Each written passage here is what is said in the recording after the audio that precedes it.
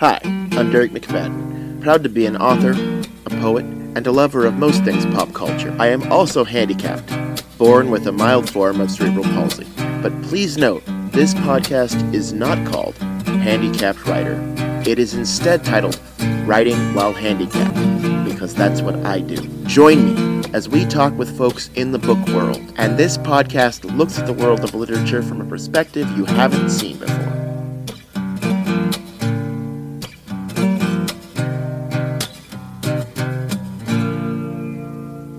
Welcome into a brand new episode of Writing While Handicapped. I am Derek McFadden. I am the author of What Death Taught Terrence and the new book, The Santa Claus Agreement. Today is a very special episode of Writing While Handicapped. On the show with us is Rob Schwartz. Rob Schwartz is the son of Morrie Schwartz. Morrie Schwartz, you will remember from Tuesdays with Morrie by Mitch Albom. And Morrie has written another book, has written another book. Rob has edited that book. How are you, Rob? I'm doing very well. Thanks for having me on. Oh, you're welcome. Thank you for letting me read this wonderful book. I want to say first, I feel like I know your dad, which is a weird feeling for me, because when I was 13, I met a man who was dying, and I got to know him, and that was really, it made me want to write books. It made Wow. it made me want to say, hey, I can do something important with a life that I have cerebral palsy. I was born with cerebral palsy, and Mhm. I was kind of there were times in there where I was very aimless. I think my grandfather would tell you that I was very aimless, and I seeing Morrie first with Ted Koppel, because I'd be up at and watching Nightline, and then Mhm. reading Mitch's book. It was amazing to see somebody who was so okay with the idea of my time is ending. The interesting thing is the Morrie that we meet in this book, that let me give the title of the book here: The Wisdom of Morrie, Living and Aging Creatively and Joyfully. The Morrie we meet in this book is a little different because he didn't know that was coming to him. That's true. He seems very confident, though. I mean, he has been. I mean, he's being a professor. He's been doing that for years. He's very good at it. Obviously, I can tell in the book. He knows what he's talking about. But Mm. he's very different. How how would you say this Morrie that we meet in this book differs from that Morrie? Because you knew both Right. of them. Well, right. Of course, yeah. My whole life, sure. Sure. Well, first, let me say I'm so glad for the guy that you said that you mentioned you met when you were younger, who Yeah. who encouraged you or somehow opened the door for you to Yeah. write. That's wonderful. I'm so happy to hear that, and I'm happy to hear that you somehow associate him with my father, Thank perhaps you. because they were both nearing the end of their life, but nonetheless, that's Yes. wonderful. So first, I want to start with that. Um, so it's interesting because, obviously I've talked a lot about this book, and to me, the sort of wisdom and insight that's presented in the two books is very similar. But what you're keying on is, sort of my father's personality. And you're certainly right that when Mitch's book was written through interviews that Mitch had done with my dad, he was already well into the illness. Yeah. He was diagnosed in July of 1994, and Mitch was probably interviewing him more than a year later, or about a year later. I think they started in late spring, Hmm. maybe in summer. I think they in that time, so about a year later. So he had been processing this illness for a long time. If Mitch had met him in, right as soon as he got the diagnosis, he might have had a somewhat different, more personality wise or expression wise. I think Right. the underlying wisdom, which we can talk about, would be much the same. But yes, I think you're right. I mean, when my father wrote this book, as you can, if you've read it, and I think you have, you Oh, can I have. see that he's very enthusiastic about aging. I mean, he's aging and he has some physical challenges. He developed asthma about 4 years before he started this book, and that was quite a physical challenge for him. But he's very enthusiastic about the elderly part of his life. From then on, I would have been, let me tell you exactly, he would have been 72 or so when he Hmm. started writing this book. So in his mind, he's going to live another 20 or 30 years. He's Sure. got a long time, a lot of things to experience. And of course, we got the ALS diagnosis, 5 or 6 years after he started Right. writing this. He finished, just for your listeners to know, he started writing this book in 1988. He finished in 1992. He put it in a desk drawer because he wasn't able to get it published. And it was forgotten about. And then, of course, he got ill and et cetera. We can follow the story after that, Sure. but I'll get back to your question. So I think that he was quite a different man. He always had a very positive outlook, and you can feel the positive outlook in Tuesdays with Morrie, but Yes. it's definitely the outlook of somebody knows that he doesn't have more than a few months to live. So that'll change your life if you have that Sure. that understanding. Yeah. So yeah. Yeah. What was interesting for me, especially, was being handicapped. He talks a lot about something that I connected with really well, which was the difference between loneliness and solitude. Mm, Because I feel like solitude is something that we sometimes look for, we want it. It might help us get something done. Whereas loneliness is like not enjoyable. That is how right, I look right. at it. Oh, I And think you're right. Yeah, yeah, sure. Yeah, absolutely. I think that's exactly right. And I think that he discusses that in Tuesdays with Morrie. He also discusses that in the new book, The Wisdom of Morrie, the new slash old book, yeah, Wisdom of Morrie. But there's multifaceted, to that. I think, and you can tell me if this is how you experience solitude. Loneliness, I think we can all agree, is you're feeling sad that you don't have anybody around you, anybody to relate to. right, Solitude, you can concentrate on yourself, you can meditate, you can reflect, you're not interrupted by anybody. I think that that's the difference. And my dad talks about that in this book, both aspects of it. And by both aspects, I mean solitude being a good thing, to be right, able to concentrate on yourself, focus your energy, reflect on your life and what you're doing and what you want to do. But the flip side, in this book, my father makes a big effort to communicate the idea of how important it is to have human connection. Elderly people are often shunted aside. People don't want to invite them to things. Their friends have passed away and that they're very much by themselves. He makes a big effort to encourage them to make new friendships, for the elderly people not to segregate themselves from the rest of society, which is what happens a lot in our culture. And I think it also happens with differently abled people. oh, It used to for happen sure, much, much more than it does today, as you're well yes, aware. oh yes. I and do you think that I think that's been put into a stark reality with the pandemic. Um, we all Absolutely. see what loneliness is now. There's no question what loneliness is now. Loneliness is when you are without connection, and solitude is Exactly. when you have that connection and you're making a choice to be by yourself. Right. I would more or less agree with that. I think that Yeah, that's right. I mean, maybe some people who are lonely, it's a momentary thing and they actually have a lot of people around them. Or maybe some people who are in solitude actually don't have enough human connection in their life, but also enjoy reflecting or whatever. But in more or less, the distinction you made, I yeah, think, is correct. Yeah. yeah. And what you said about how it used to be very different for handicapped people and how it is for elderly people. I mean, I think of convalescent homes, or Mm. for the elderly, and also in the years well before I was born, but I'm aware of them, the homes for people with cerebral palsy, because the society in general didn't know how to deal with it. So let's just give them money and it'll all be okay, and we don't have to look Right. at it. I Exactly. think Exactly. I mean, what would your dad say? Would he agree that there's a there's a societal thing where it says, let's just not look at what we don't want to see, and then it Yep. doesn't have to be a thing?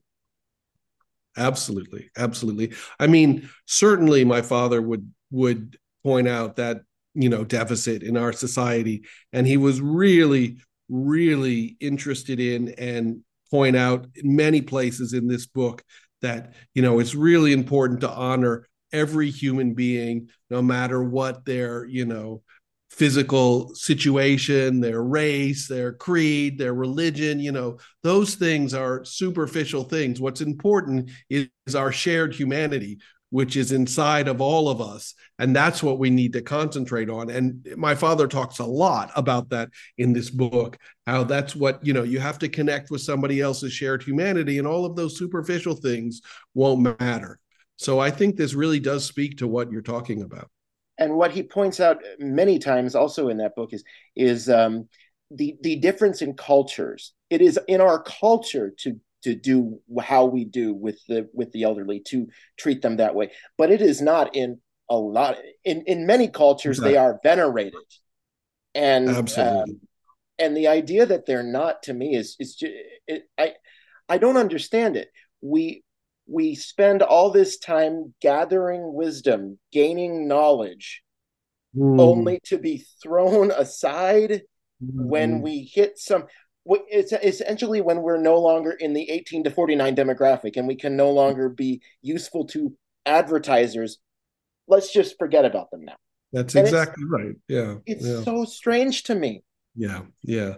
It's strange and it's sad. And I mean, we don't need to pick apart mainstream culture. We all Right. No, know it I very just was well. pointing it out. Yeah. Commercial, no, I'm in complete agreement with you. I'm just Yeah. saying that everybody understands that mainstream culture in this country is all about being young and sexy and healthy and Yes. athletic and blah, blah, blah. And once you don't fit that picture anymore, well, if you're 40, and maybe a little bit less, attractive than you used to be, that's okay. But once you hit a certain point, forget it. You're out of you're out of the picture. Mainstream culture doesn't care about you.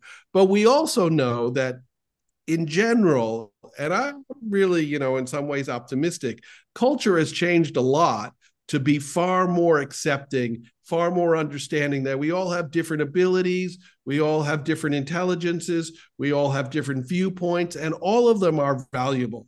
And we can learn just as much from somebody who has, whatever condition than from somebody who doesn't have that condition. In fact, we can probably Right. learn more from the person who Right. has that condition than the person who does not. And I think there's at least big segments of society that's moving towards that understanding or has that understanding. Advertisers and commercial America, yeah, Yeah. something else. That if that's what you're basing the world on, advertising and commercial America, you're looking in the wrong place. I mean, Right. honestly. And you're not going to be I very happy because you'll never No. live up to their image, no matter who you are. You can be Brad Pitt. And, now Brad Pitt is 60. He doesn't look as handsome as he did when he was 35. Right. And I mean, and that's always going to be the thing, though. And the thing, and it's interesting because in the movie he's just I think it was the movie he just did, it was called Babylon, and he was in a movie where he played a silent movie star who gets told, "You're done. You are old. You are done." And Hmm. his character can't deal with that. His character That's right. That's exactly cannot right. deal with that. And but here I think it's interesting, as a handicapped person who was handicapped from birth, and so this is my normal. This is how it started for me, essentially. Mm, um mm, we I wonder if aging is different for us than necessarily for the quote unquote normal person who starts mm, out mm, at baseline, mm. because we start out with the deficits that they have to grow into. So the acceptance for us is different.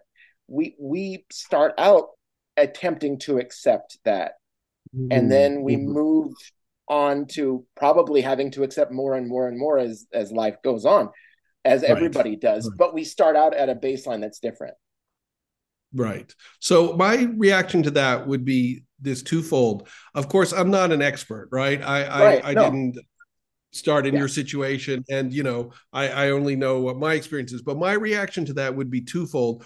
One, I think you're right. I would separate it between psychologically and physically. Psychologically, I would think that people who start out differently abled absolutely are going to be able to accept aging better. Because, when we age, all of us get slower, get weaker, our minds get weaker, everything. I mean, it's just a fact. I mean, it doesn't have to be. Your mind doesn't have to get weaker. And my father puts that in the book. You can Right. keep your mind quite sharp, but it's a danger that your mind could get weaker, and your body certainly gets weaker as you age. That is just a Yes. function of aging. And so if you had those challenges from the beginning or early on in life, you're going to be more used to dealing with that than somebody who didn't have those challenges. And I think that psychologically, you're going to be more able to accept that, which is basically what you're saying. On the flip side, however, and this is just my opinion, I'm not, Yeah. an expert, I'm not a doctor, but somebody who has a differently abled condition as they age, it may be physically much more difficult for you because you already have a certain set of challenges. Yes. So Okay. that's what would be my response. Yeah. Let me ask you this, as far as the book is concerned. What was it like editing your father when he was no longer there? Like, I know that Mm. you worked with him as he was writing it in the original conception. What was Mm. it like, though, editing him when he was no longer there? I'm assuming you could still hear his voice in the writing, so that helped. But I don't. Exactly. I'll just let you answer the question. I'm so sorry. I don't mean to. I don't mean to No, answer. no, no. You don't need to apologize. I'm a jokester. I'm just making a joke. So first of all, I have to correct you just a little bit. I didn't exactly work with him while he was creating the first version of this book, but I talked with him a lot. He wrote Okay. this book, said, from 1988 to 1992. In the summer of 1989, I was home from a long Asia trip, like a year and a half traveling in Asia. I was home. I was a young kid preparing to move to Japan, and I was home for 3 months. So I was able to meet with him every day, meaning just casually, and Right. discuss what he was thinking about. We always discussed what he was thinking about, and that was this book. So I had a lot of discussions with him about the contents of the book. I didn't help him write it in any way at that time. So Okay. that just to clear that. And then, yeah, I rediscovered it and I edited it. Certainly, I'll start out with exactly what you said, that it was wonderful because, yes, I could hear my father's voice ringing through every page and every insight. So in that way, it was kind of, reliving being with him. That's the sort of emotional part of it. And the Sure. intellectual part, I had to make a lot of editorial decisions. There was repetition. My father liked to list things out. The lists were far too long. I had to decide these 6 things are not important. They're going to get cut off, or even sometimes like these 12 things. It Uh-huh. was yeah, quite a serious amount of editing. But that's what an editor does. An editor has to make those choices. I'm obviously confident that the choices that I made, my father would approve of. And I'll add one final note that my mother actually edited a lot of my father's academic work. My father was an academic. He was a professor of sociology and social psychology.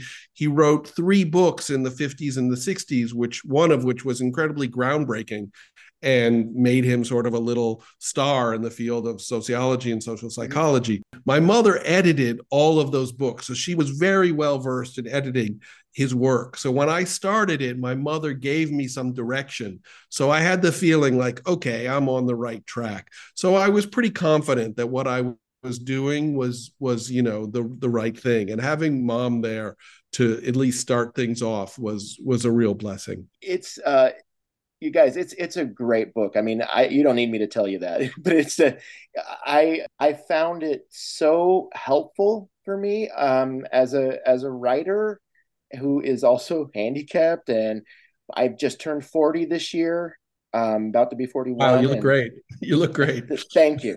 Well, I don't go out in the sun very much, so I'm a vampire. That's how but I you know I really felt that a lot of this just applied to me. So know that it doesn't have to be about I feel old, or I think everybody feels aged. If you're not 25 on the volleyball courts just spiking everything, you're going to feel aged. Okay? Because Wonderful metaphor. Excellent. yes, Excellent. I don't, and why I mean aging is not a bad thing. We all do it, if you get to keep doing it, that means you get to keep staying here and being here and affecting Exactly. That's the something that my world. father said all the time. And Actually, I'm sorry to interrupt you, but that's yeah, exactly something he said. He said, getting old is getting old, but it beats the alternative. well, and there are so many examples that he gives of older people who are making good use of their lives, and he gives those examples in this book. And when I remember being 25 and or I remember being 21 when my grandfather passed away, and I remember being like 17 or 18 when he had cancer, and right before he had cancer, it was okay to just joke with him and for him to say stuff like, I'm getting older, and one of these days somebody's not going to want to hear what I have to say. And I remember riding on the ferry with him, and at one point being like, hey, remember when you said that day was going to come? That day is here. And I said that to him as a joke, because we Right, were right, sarcastic. And right. then the cancer comes, and everything happens the way it does, and all you do is you say, I just want more time. I just want more Mm, time. It's really mm, interesting to watch the way that people grieve, mm, mm, because I grieved by saying, I want more time. mm. I wish he was still here. I'm going to write stories that put him here. And my Yeah, grandmother's reaction to that was, if he was still here, he'd have cancer. And I said, I don't want the part that'd be like you saying, I want my dad back. And then somebody said, but if he was still here, he'd have ALS. Well, I don't want that. right. Exactly. I Exactly. want the person Yeah. that he was, Yeah. you know? Yeah, So absolutely. No, I understand what you're saying. And of course, I mean, we always want more time. I have so many feelings and things I could relate to that. I'll try and run through them would not go yeah, drag on too long. So first of all, we always said, my father always said it in some ways, this disease, which, takes so long to finally do you in, was a blessing because we got to sit down and discuss everything about our lives and our relationship from the time I was born until that day. So that was a real blessing. On the other hand, of course, what I wouldn't trade, I mean, you're going to get me choked up. What I wouldn't trade for one more I got day. myself already, My so I father. get it. Yeah, it's okay to cry. Yeah, It's okay to cry. Morrie would say that, so that's good. Absolutely, he would. So yes, of course, we always want more time. I mean, that's just somebody that you're attached to and somebody that you love. How could you not want more time with them? And then I'll one more part that I'll address to what you said, because this is something, it may or may not be something that you're concerned with, but you brought it up, so I'll address it. Yeah, Grieving is a really, really tough thing. People think that grieving is just like, oh, you grieve and that's that. It's so not that. It's such a deep thing. For me, of course, I didn't even realize it at the time, but it took 5 years before I even started to grieve for my father. I mean, of wow. course, I was Yeah, sad and right. missing him, but that's not grieving. Grieving is Grieving is different. different. Yeah, Yeah. It's really examining those feelings and accepting, eventually accepting the reality as it is. And literally, it took me years to even start grieving. And that's one of the reasons I get this question a lot. I discovered this book, this manuscript in maybe 2000. I can't remember exactly when it was, 2002 or 2003, might have been 2004. But, anyways, in that neck of the woods. And I didn't start editing it till much later, and it took me a really long time to do it. And that's because I was processing so many feelings about my sure. father, and I was still grieving. I was probably still grieving him 10 or 12 years after. And I mean, in some sense, it never ends, but the real grieving process, the intense grieving, I probably was still doing it 12 years after he passed away. So that's why this process took such a long time, and I'm Sure. fine with it. I'm happy that this book is coming out now. Yeah, I think, well, and I think, like I said, with the pandemic having happened, I think right now is a perfect time for the Yeah. book to have Yeah. to and for me, I'm coming up on 20 years that my grandpa will have been gone, Mm, and he this year he will have been gone as many years as I knew him, right. Right. and Yeah. that is Yeah. that Yeah. that is that is really, that's hard. It's Yeah. It's hard. and How old was he? he was 73. Right, right. Um, Still he fought pretty, cancer for 6 years, and wow, had a lung removed and everything else. Um, wow. when he went in for the surgery, they did the surgery and everything, but they can't. After he came out of it, the doctors came to us and said, "Listen, we went in there, we opened him up, and the cancer was wrapped around his heart." Wow. And they said, Wow. if we had known that, if we had seen it in the X-ray, we would They not wouldn't have have done the opened surgery. him up. Yeah. There's Right. no Right. way. Yeah. Because And there's nothing to do. Yeah. Yeah. no, but they were able to get it unwrapped. I don't know what medical professionals are medical professionals, and it gave us 6 more years with him. We were able Mm. to do a trip to Machu Picchu and really fun stuff that we wouldn't have done otherwise. Right. Right. Um, and the last book he ever read was a poetry book I wrote for him. Wow. Oh, And wonderful. so, Wonderful. anyway, I I'm usually a lot more together, but this is It's this book fine. It's this fine. book you got, and I don't mind it. I'm not even gonna. We've talked about. I I'm can not even gonna. tell. I can tell you're okay with your emotions. I'm okay. But I will say, you guys, this book is necessary. I mean, that is the best compliment I can give you. Is Yeah, that's that a big compliment. That's a big compliment. I feel like it is uh, the kind of book that, look, it's not going to take you long to read it, but when you read it, you will be in it, and it's and you can tell that all of the examples that Morrie gives, he knows these people, he has talked to these people, and and everyone he talks about, you can tell in the writing mattered to him, and Mm, mm. that's part of why I love it so much. Thank you. Yeah. So let me just add to that because I think that, people who'll be listening to this probably don't have the book in their hand. They It won't comes even out see. April 18th, guys. That's April right. Comes 18th, it out comes April out. 18th. The Wisdom of Morrie, Aging Creatively and Joyfully. And so the book is filled with stories and vignettes and poems and examples of people's lives. So it's a very unusual book. Most books are either like, if it's a nonfiction book, it'll be just, the narrative with tons of facts or something.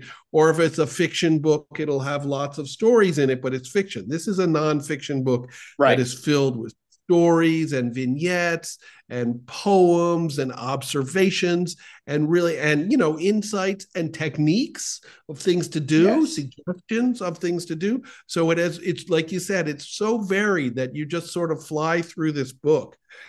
And yeah, I'm really excited for people to read it and relate to what my father is saying.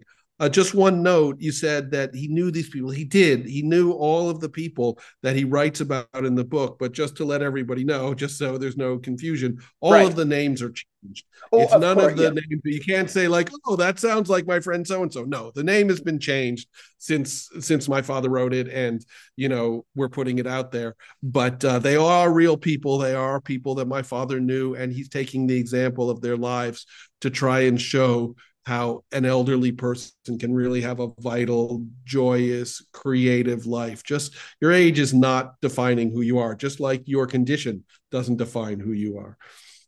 That's the thing for handicapped people. Society likes to define us with that. So the Right. challenge Right. for us becomes, how do we not allow that to happen? Exactly. And if Exactly. they're going to do it, how do we allow it not to happen within us? Exactly. If they Exactly. do it, let's just not let that happen for us. Anyway, Right. we're Well, coming up can I on. actually interrupt Oh, you because oh, you've go ahead. actually you've Yes, go ahead. actually hit on the way I describe the book. It has two aspects to it, and you've hit on the first one. There's the psychological aspect, and of course, my father was a psychological professional, but it's Yes. it's not any of that academic language. You don't have to worry about that. And the practical aspect, and in the psychological aspect, my father starts off about talking about how aging, as you said in the beginning of the interview, is so looked down upon. Yes. Elderly people are looked down upon in our society, and people internalize that, just like differently abled people internalize this idea of I'm not as good as everybody else. elderly people internalize like, okay, now I'm worthless. And my father was so upset that people were internalizing these poisonous ideas that are Yeah. completely wrong. You're not any less of a person when you're 30 or when you're 80, right? Yeah. Obviously. So you need to get rid of that psychological impairment, just like handicapped people, differently abled people need to get rid of that psychological impairment that somehow you're worth less than somebody else. It's an absurd idea that's been foisted on us by people or society which has no idea what it's And talking about. And you need to it make an just gets effort to get rid of that. it Yeah, just gets wedged so deep. it's That's true. that It's it true. gets wedged so deep. It's Anyway, not easy to get rid of it. Nobody's no, saying it's no. easy, This but it's this book necessary. To use your word, it's necessary. this book definitely helps. It's necessary. Right, Yes. right. I'm so So sorry let me because just finish. Let me just finish the yes. thought, and then Go ahead. so there's Yes. two. I think there's two sides to it. There's the psychological side, and then the other side is the practical side. My father gives practical things that you can do to Yes. feel better, to feel more creative, to feel more joyful. I mean, he enumerates them, and I can give you some of them if you like. A, B, C, D, E. Concentrate on laughter. What makes you laugh? Laughter is so important. Whatever makes you laugh, pursue that, whether it's comedy or what have you. Yeah. It's so important to have laughter in our lives. I'm just going to give a few of them. I won't Yeah, lay out the whole, go right you ahead. know, Yeah. sure. We I have mean, my father yeah. talks about create a spiritual connection, whatever that means for you. He's not Right. pushing any one religion or spiritual practice or anything, but whatever it means for you, it's important to have that aspect of your life. And I think that people are coming around to that now, having some kind of spiritual connection. If it's an organized religion for you, that's fine. If it's something totally different, if you can just feel connected to the earth, which is of course what maintains us, where we get our food from, then that's a spiritual connection. I'll leave it there. There's a lot more, but Yeah. um I yeah. I listen. I would talk to you for so long. I just we're a little bit hamstrung by the fact that we're on Zoom here. That's the only reason that. Right. But okay, let me ask you a very podcasty question, which is if Okay. anybody would like to get in touch with you online, how would they do that? Well, I've set up a website, wisdomofmorrie.com. No, just Wisdom. wisdomofmorrie.com. Okay. Yeah, wisdomofmorrie.com. Yeah. Got it. And we have an interactive page there, where people can contact us. I don't mind getting contacted by email. I'll give you my email address. That's fine. I mean, I have a lot of email address, so I'll give you one. Just trying to think. My email address are kind of complicated. I mean, I'll spell it out. People, if they're Well, into it, they really want to contact me. we can Yeah. put it in the show notes. If you give it to me, I'll Okay, put we'll it in put the it in the show notes. I'll So put it in yeah. the show notes. Okay. And I'll Yeah. say it just now for people who are listening. So my email address is based on a Hindu goddess. So it's from the river we call the Ganges, but in India they call it the Ganga, Ganga, all G's, Ganga. Yeah. And then Okay. the goddess is called Mati, which actually means mother. So the word is Ganga Mati, Gangamati. And you can write me there at yahoo.com. I've had that email address for decades. I was wondering. I've seen that email. I've written you. I was wondering Right. what that Well, referred to. actually, I think you wrote me a slightly different email address, but the same word. Yes. Same Similar, word. similar. Yes. Okay. Yeah, Well, similar. Yes. Yeah. yeah. Writing While Handicapped is a podcast solely owned by the Authors on the Air Global Radio Network. Thank you so much, Rob, for being with me here. I Oh, it's my really pleasure. It's my appreciate it. pleasure. For now, goodbye, everybody.